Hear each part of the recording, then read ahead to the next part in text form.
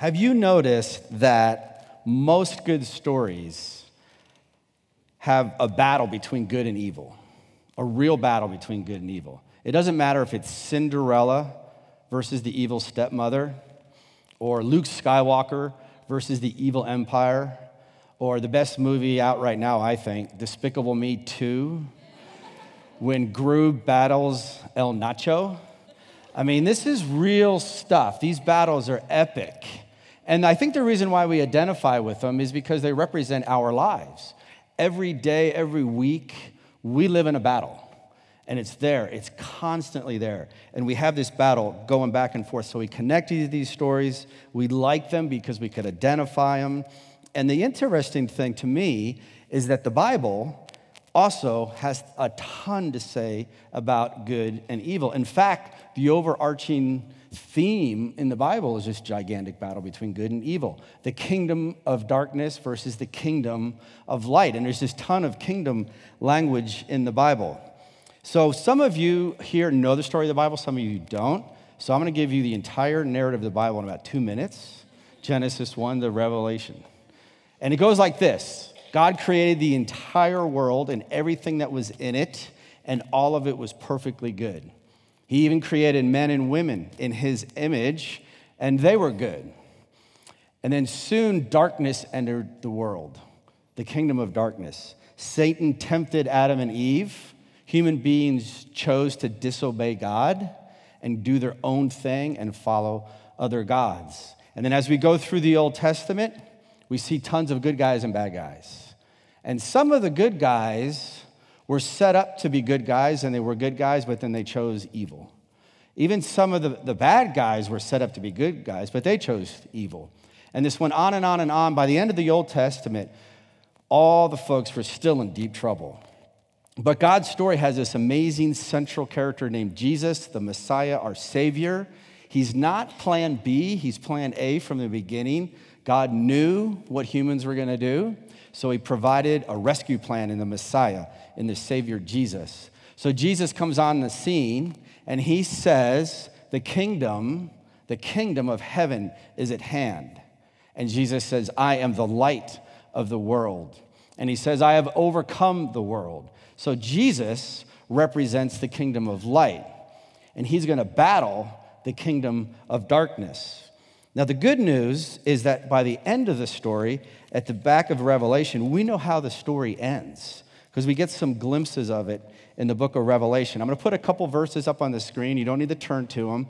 They're just real short to get us to the end of the story. These are both out of the book of Revelation. And this is John speaking. The seventh angel sounded his trumpet. The kingdom of the world has become the kingdom of our Lord and of his Messiah, and he will reign forever and ever.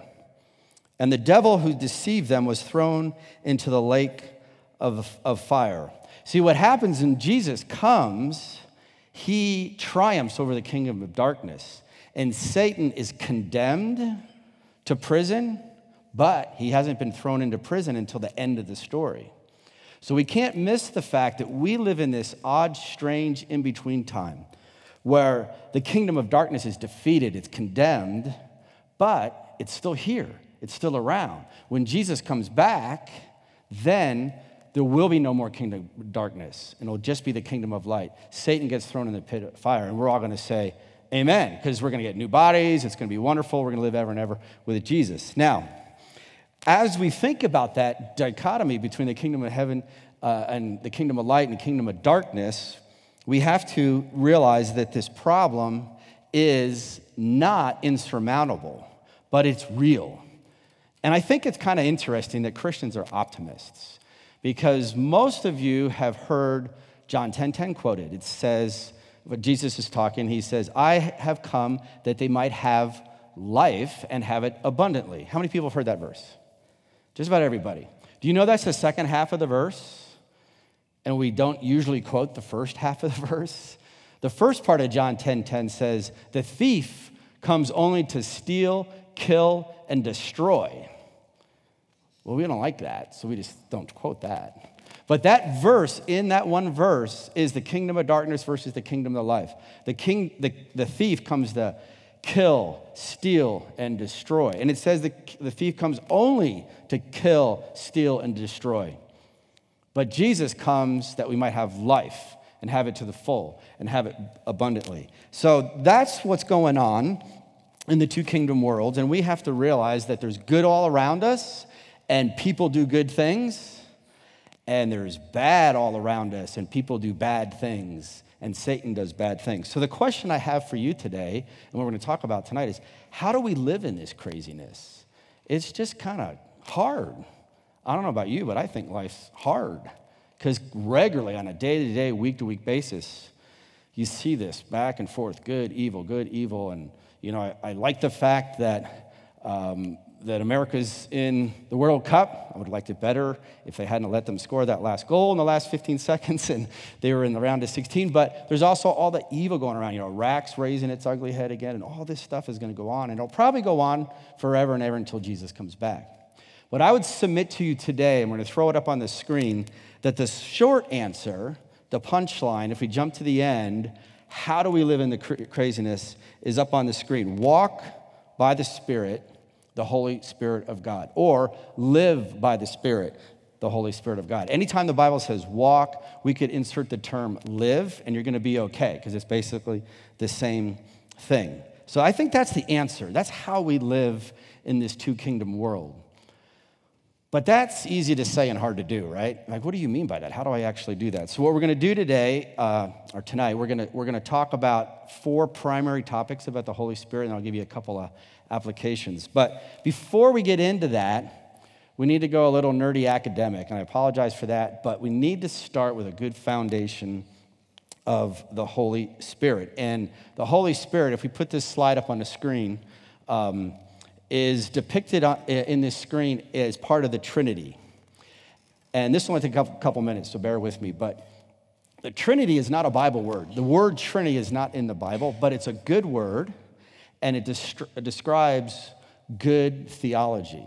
And what the Trinity basically says is that we believe in one God and 3 persons. One God, 3 persons. So that's what this diagram is depicting. God is at the center. There's just one God. And he exists in 3 persons, the Father, the Son, Jesus, and the Holy Spirit, which I'm in the front of, right over there.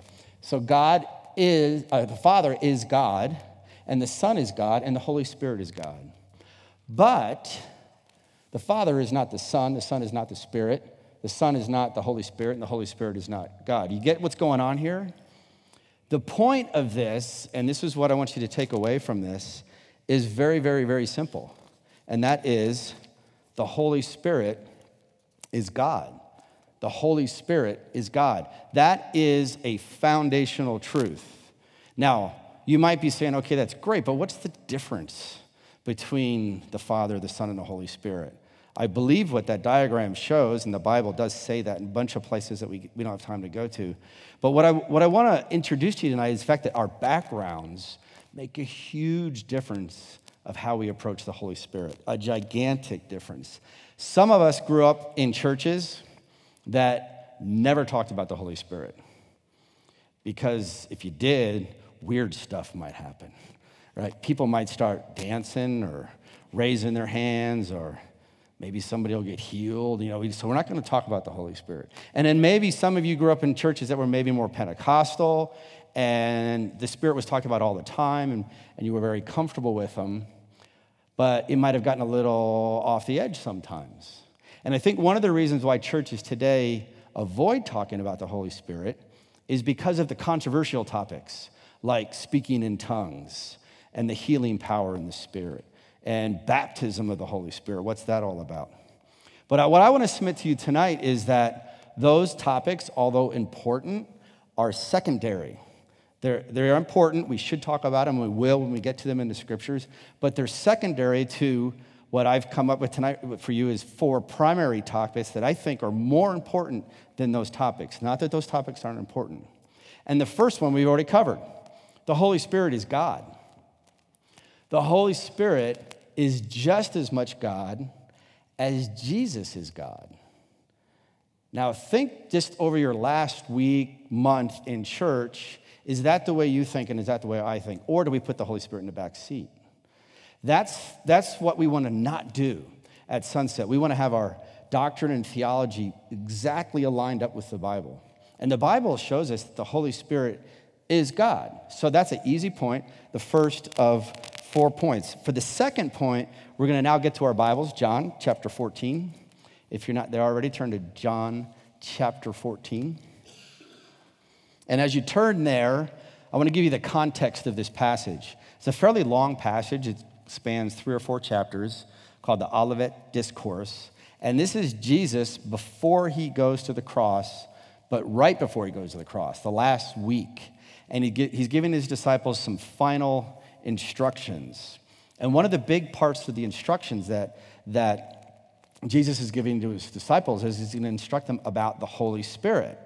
Because Jesus knows the Holy Spirit is God, so he wants to make sure that the disciples get what's going on with the Holy Spirit. So John chapter 14, starting in verse 15. We're going to read 3 verses here. John 14, 15. If you love me, keep my commands. And I will ask the Father, and he will give you another advocate to help you and be with you forever. The Spirit, and in my Bible it's capitalized, so it's referring to the Holy Spirit, the Spirit of truth. The world cannot accept him because it neither sees him nor knows him. But you know him, and catch this, for he lives with you and will be in you. So what Jesus is doing here is he's promising that the Holy Spirit will come. He's referring to the day of Pentecost in Acts chapter 2. In Acts 2 at Pentecost, the Holy Spirit comes, and that's part of the fulfillment of the prophecies of the Old Testament, where we're told that God's going to pour out his Spirit on the people. Now, with this promise of the Spirit, Jesus, notice in verse 16, says that I will give you another advocate.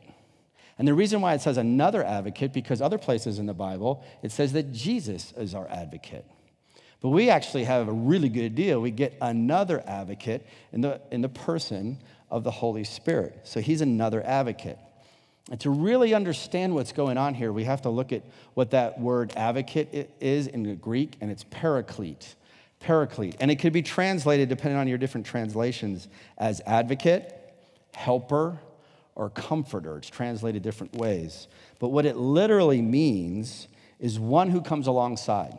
One who comes alongside. So what Jesus is telling his disciples here is, I'm going to send you the Holy Spirit. He's going to live in you and be with you and come alongside you and live life with you.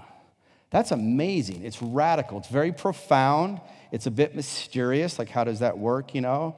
The Holy Spirit's not this little leprechaun that jumps in our bloodstream and jumps into our heart, right? I mean, it's not that. But somehow the Holy Spirit in the Spirit comes inside of us. And it's not just us individually. It's us as a community. In your missional communities can be indwelt by the Holy Spirit. And the church should be filled with the Holy Spirit as a community. It's not just an individualistic thing. Now, to understand this one more level deeper, we do need to look back to the Old Testament. And we're not going to turn to any passages, but I'll just explain. Some of you are familiar with some of the workings of the Old Testament. And remember, Jesus was talking in the first century. And they were in Jerusalem right before he went to the cross. And what was on the hill, probably within eye distance, is the temple. And the temple was this big, massive, ornate building. And how the temple building was built was described in very good descriptive detail in the Old Testament. And what the temple was meant to be, what God designed it to be, is a place where God met the people and for the people to meet God. The temple was where the presence of God was. In fact, the Holy of Holies, the central part of the temple, was where the Shekinah glory of God dwelt. And as the Israelites sacrificed animals for their sins on a regular basis, once a year it all culminated in the Day of Atonement. And this was a big day. It was the only required day of fasting by the Israelites. So all the Israelites had to fast for a day, and then the high priest would enter into the Holy of Holies and make atonement for the sins of all the Israelite people. Why did he do it there? Because that's where the presence of God was. That's where God dwelt. Now today, you probably noticed that as you came in, we weren't sacrificing lambs and bulls outside, right? That's a good thing. And you notice this isn't a temple, right? This is an auditorium. So why don't we do that anymore? Well, it's because Jesus is the high priest and the final sacrifice. So we don't need to do sacrifices anymore. Jesus is the final sacrifice, and we don't need to go to temple anymore. In fact, instead of us going to temple, the Holy Spirit comes to us. In 3 different places in the New Testament, Paul says that we, believers, are the temple of God. In fact, he actually says our bodies are the temple of God. Now, I remember in a Bible study about 25 years or so ago, first time I heard that, this guy next to me bumps, he goes, "Man, you got a pretty sad temple." I said, "Well, I'm working on it." But that's not what Paul's talking about, right?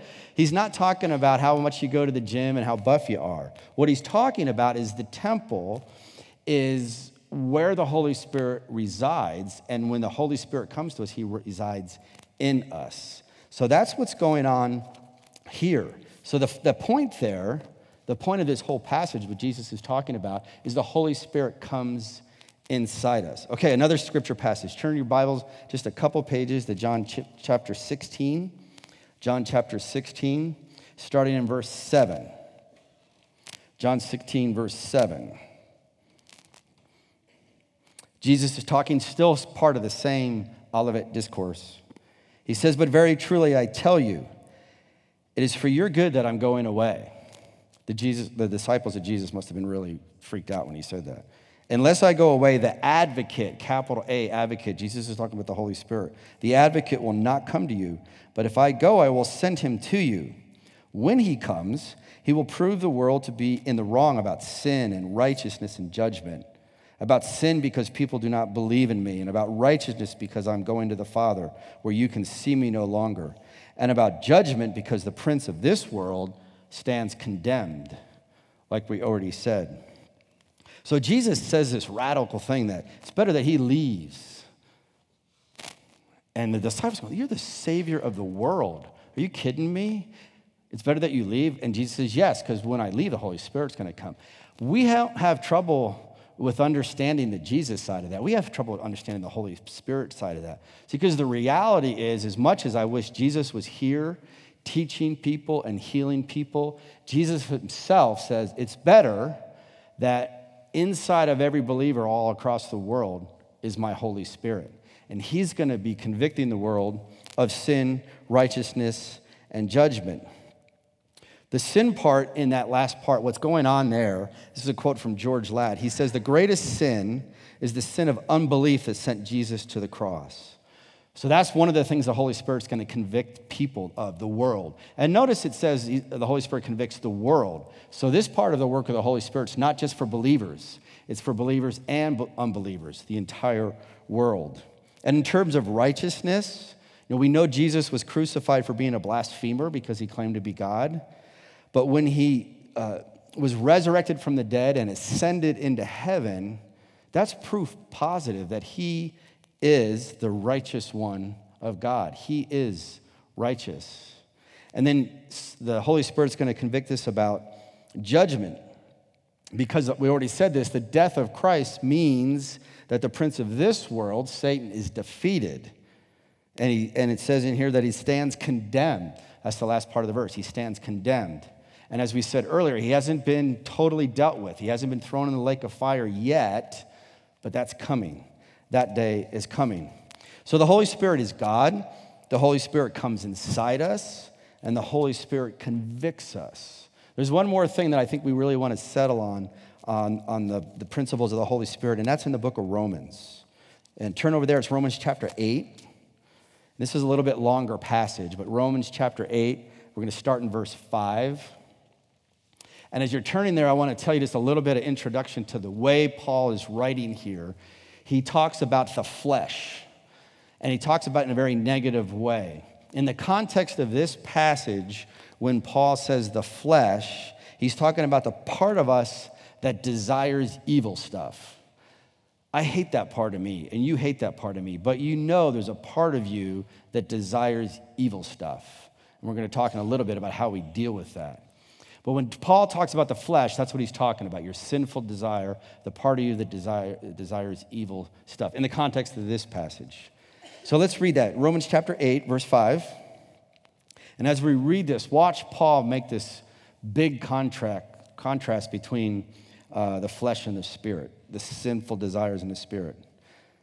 Romans 8:5. Those who live according to the flesh have their minds set on what the flesh desires. But those who live in accordance with the Spirit have their minds set on what the Spirit desires. The mind governed by the flesh is death, but the mind governed by the Spirit is life and peace. The mind governed by the flesh is hostile to God. It does not submit to God's law, nor can it do so. Those who are in the realm of the flesh cannot please God. You, however, you believers, are not in the realm of the flesh, but you are in the realm of the Spirit, if indeed the Spirit of God lives in you. And if anyone does not have the Spirit of Christ, they do not belong to Christ. But if Christ is in you, then even though your body is subject to death because of sin, the Spirit gives life because of righteousness. And if the Spirit of him who raised Jesus from the dead is living in you, he who raised Christ from the dead will also give life to your mortal bodies because of the Spirit who lives in you. Verse 12, therefore, brothers and sisters, so Paul's starting to conclude this argument. We have an obligation, but it is not to the flesh to live according to it, for if you live according to the flesh, you will die. But if by the Spirit you put to death the misdeeds of the body, you will live. And the last verse for tonight is verse 14, a concluding thought of Paul. For those who are led by the Spirit are the children of God. So, what Paul is saying here at the beginning of that passage in verse 5, those who live according to the flesh, those who live according to the Spirit, is we have a choice. You have a choice, I have a choice. Daily, weekly, monthly, minute by minute, we're constantly making choices to obey or disobey. And I like to think of the Holy Spirit as the perfect gentleman. He doesn't force you to obey. He convicts you, he lives inside of you, he prompts you, he encourages you to live right. But at the end of the day, it's your choice and my choice whether to obey or disobey. Also notice in this passage the black and white reality of the Holy Spirit in a believer. Paul does not sugarcoat this at all. He says, if you are in Christ, you have the Holy Spirit in you. If you don't have the Holy Spirit in you, you're not in Christ. Black and white, no two bones about it. It's just the way it is. Now what happens, and we're going to do another little 2-minute academic side trail, so if you're tired, you want to take a quick cat nap, now's the time. I will wake you up in a couple minutes, but here's the rabbit trail. One of the things that's going on here with the Holy Spirit being inside us is that we are regenerated by the Holy Spirit. Regenerated by the Holy Spirit. Now that's a technical word. And the best way to think about regenerated is that I get a new heart. So it's a heart transplant. When the Holy Spirit comes inside us, we get a heart transplant. The old heart's tossed. We have a new heart. And the Holy Spirit's with us, in us, and alongside us. Now, I think Paul knows that this is a challenging topic because across Paul's writing in the New Testament, he gives us 3 metaphors, 3 word pictures of how that works. So for those who aren't taking a cat nap, you might want to write these 3 passages down. They're not on the screen. I'm just going to shout them out to you. The first one is John chapter 3. And that's the passage where Nicodemus and Jesus are talking, and Jesus says to Nicodemus, you need to be born again. Nicodemus was confused because he was thinking physically and asks, I got to crawl up in my mother's womb and be born again? That doesn't make any sense, Jesus. And Jesus starts to explain it to him. But the metaphor, the picture, is that you need to be born again. I need to be born again. A new birth with a new heart. So that's one word picture, metaphor that we get from Paul. The second one is in Romans chapter 6. And it's a picture of spiritual resurrection.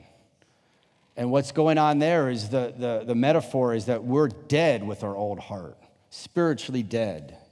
And with our new heart, we're spiritually alive. So we're resurrected from death to life.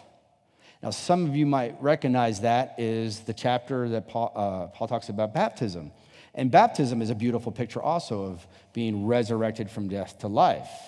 And it's a symbolism of becoming a follower. So when Tim was baptized a couple weeks ago, when we put him underwater, if he stayed underwater for more than, 3 or 4 minutes, Tim? You're a goner, right? You're dead, right? Too long. So bring him up, and then he is alive. So that's the second metaphor. We're resurrected to a new life. And then the third picture we get in Paul's writing is in 2 Corinthians 5. And some of you are familiar with this is the new creature, new creation language. We are a new creation. The old is gone. My old heart's gone.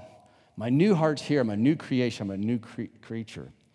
The problem, though, is my sinful nature stays. I still have that. That kind of stinks. But I have my new heart, so I could now deal with it better. See, when I have my new regenerated heart, my fundamental desires are now godly.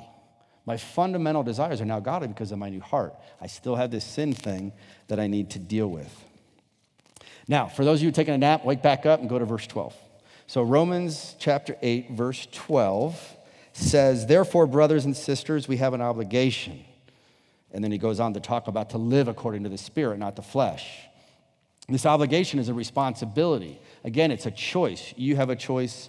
I have a choice. And then he finishes this thought down in verse 14. For those of you who are led by the Spirit of God are children of God.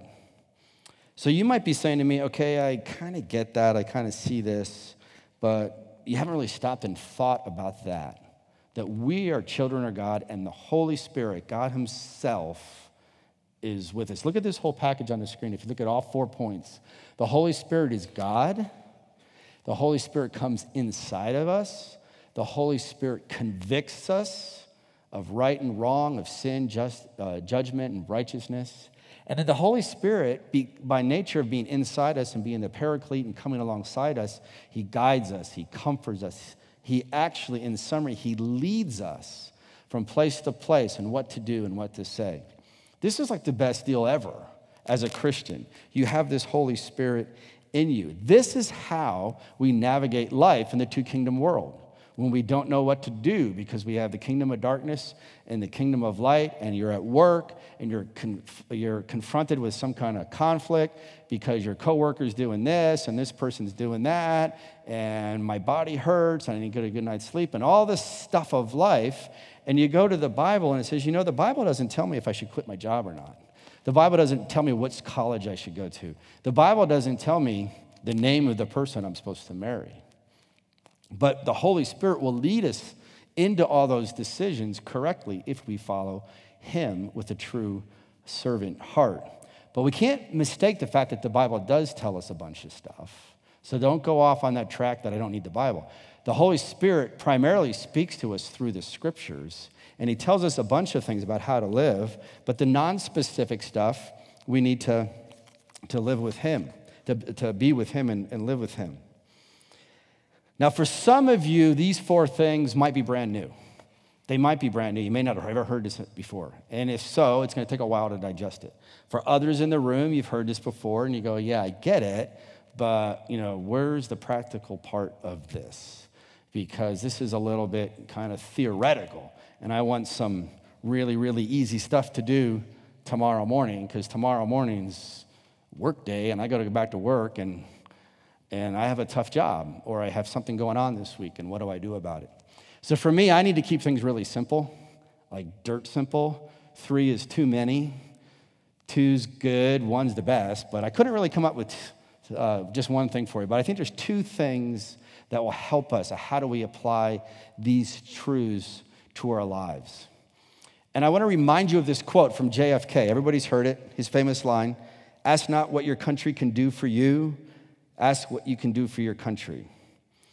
The interesting thing, and I'm not talking about politics, I have no interest in politics, but that quote from JFK is actually very biblical. Turn in your Bibles to Galatians chapter 5. Galatians chapter 5, just a couple chapters over. A couple books over, I'm sorry. Galatians chapter 5. And then what we're going to do is we're going to read this passage, and what I want you to listen for is a key thing. A couple key things of what are you going to do tomorrow morning as far as living out the Holy Spirit life in the kingdom of darkness and the kingdom of light. Galatians chapter 5, starting in verse 13, you're going to notice the same kind of language again. You, my brothers and sisters, were called to be free, but do not use your freedom to indulge the flesh. Again, that flesh is the sinful nature. Rather, serve one another humbly in love. Serve one another humbly in love, for the entire law is fulfilled in keeping this command. Love your neighbor as yourself. If you bite and devour each other, watch out, or you will be destroyed by each other. So I say, this is Paul saying, instead, how about this? So I say, walk by the Spirit, and you will not gratify the desires of the flesh. For the flesh desires what is contrary to the Spirit, and the Spirit what is contrary to the flesh. They are in conflict with each other. No kidding, right? So what you are not to do whatever you want. You're not to do whatever you want, but if you are led by the Spirit, you are not under the law. So my first point here is, you can put this up on the screen, is how do we live this out? We ask the question, what does the Holy Spirit want? Paul says very clearly, we're not supposed to do what we want. We're supposed to do what the Holy Spirit wants. And what is that going to look like? Well, the answer is up in verse 13. When we're doing what the Holy Spirit wants to do, it's going to look like verse 13. We're going to serve one another humbly in love. It's interesting. It's really not that hard to figure out who's following the Holy Spirit if you just look around and observe their actions. I love the fact that Paul doesn't sugarcoat this either. He says the flesh and the Spirit are in conflict. They're in absolute conflict. And for me, it's a daily battle. Maybe you guys don't have that problem, but for me, it's a daily battle. And I have to constantly ask, what does the Holy Spirit want? And sometimes, I do okay with this. And other days, I'm just Captain U-Planet. And I got all my things that I want to do. So you might want to try modifying your to-do list. Instead of all the things that I want to do, some of the things the Holy Spirit wants to do will show up on your to-do list. And I'll give you a hint. It's usually going to be names of people. Because that's what God's about. That's what the Holy Spirit's about. That's what Jesus is about. He's about people and loving people. And as you look at what you're going to do in any given day, ask, what does the Holy Spirit want for me? It's interesting to me that in the Lord's Prayer, Jesus said that our Father who art in heaven, thy kingdom come, the kingdom lounge is the kingdom come, thy will be done. Not my will, your will, Jesus. And when Jesus was in the Garden of Gethsemane, he didn't want to go to the cross. And he asked the Father, if there's any way for me not to go to the cross, take that away. But then he said, but not what I want, what you want, God. And that's the way we're supposed to live this life. Now, for some of you, before we get to the last point, you want like the super practical. Like, give me the checklist. We got a bunch of pilots here. Then they know what checklists are. I want to get that checklist out and click it. So here's your 4-point checklist for those of you that want it and need it. Some of you don't like checklists and 4 steps and all that. But here's the simple 4-point checklist. Read the Bible. Read, pray, listen, obey. Read the Bible, pray, listen, and obey. And that's going to really help you. If you do that every day and really do that and actually obey, you're going to do well. And as you pray, you're asking the Holy Spirit, what do you want? Now, most of you are sitting here going, yeah, but there's sometimes I don't obey. I sort of said, I just do that. I hate that. What do you do then? Well, that gets to our last point. We're going to turn to our last passage for tonight, 1 John chapter 1. 1 John chapter 1. And when we disobey, what we're really doing is what Paul says. We're indulging the flesh. I'm going to read 1 John chapter 1, starting in verse 5, and then we're going to put up this last point on the screen. This is the message we have heard from him and declare to you, God is light, and in him there is no darkness at all. That's that battle again, light versus dark. If we claim to have fellowship with him and yet walk in the darkness, we lie and we do not live out the truth. But if we walk in the light as he is in the light, we have fellowship with one another. And the blood of Jesus, his son, purifies us from all sin. Verse 8, if we claim to be without sin, we deceive ourselves and the truth is not in us. And verse 9 is the clincher. If we confess our sins, he is faithful and just, and he will forgive us our sins and purify us from all unrighteousness. If we claim we have not sinned, we make him out to be a liar, and his word is not in us. As much as I hate it, I'm going to sin. And we put this last point up on this slide. This is the second part of your 2-point thing tomorrow morning. Ask, what does the Holy Spirit want? And then when you blow it, confess sins quickly. Do it quickly. Don't let it just mold in your life and get things really, really nasty.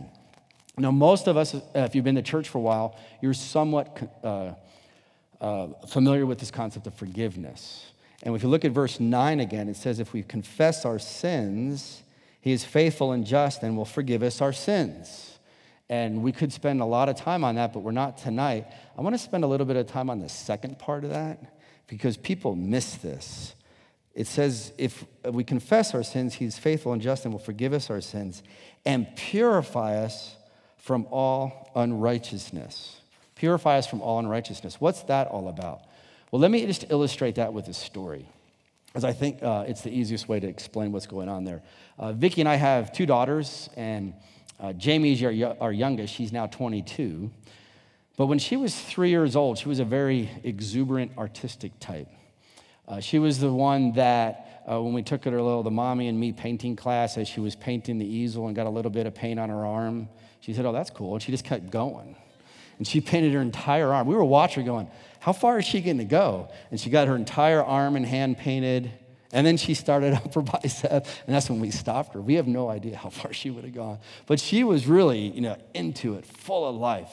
So we had to put some rules and parameters around how she lived. And we had this little craft table in our family room. And the rule for Jamie, our 3-year-old, was you could color on the table, but you can't put the paper on the floor and color on the paper on the floor because the markers are going to bleed through and they're going to stain the carpet. So you know what's coming, right? What does she do? One day she gets all excited. She's on the floor. She's coloring, and it bleeds through and it stains the carpet, and it really stains the carpet. So she's violated the law of dad and mom, which to a 3-year-old is like the law of God. And she knows she's sinned, and she gets punished. She's in trouble. And she says she's sorry, and we forgive her sins, and everything's kind of okay, and she's back to coloring. But here's what happened. Every time she walked into that room and saw the stain on the floor, her countenance fell. There was one time she actually started welling up with tears. She's already been forgiven. The sins have been forgiven. She knows that. She gets that. But she's reminded of the sin that she did when she looks at this stain. So what Vicki and I did one night, we stayed up for hours and scrubbed and scrubbed and scrubbed and scrubbed, and we cleansed the floor. We purified the floor from the markers. And that's what John's telling us here, is when we confess our sins, God doesn't only forgive us our sins, but he purifies us from those sins. And the reason I bring this up, because it's so important, I think this is a missing thing in the Christian community now. We talk about forgiveness, but we don't go one step further, which is very biblical, and say, if you have something in your past that you've done and you've asked God to forgive you for it, and you've been forgiven, yet it's constantly bopping into your head, that's from the kingdom of darkness. That's from the evil one reminding you. And that's guilt, and that's not the way the Holy Spirit wants us to live. The way the Holy Spirit wants us to live is free. So we clean the floor, and Jamie, the next time she walks by there, she sees that, she gets this beaming smile in her face because it's gone now, it's eradicated.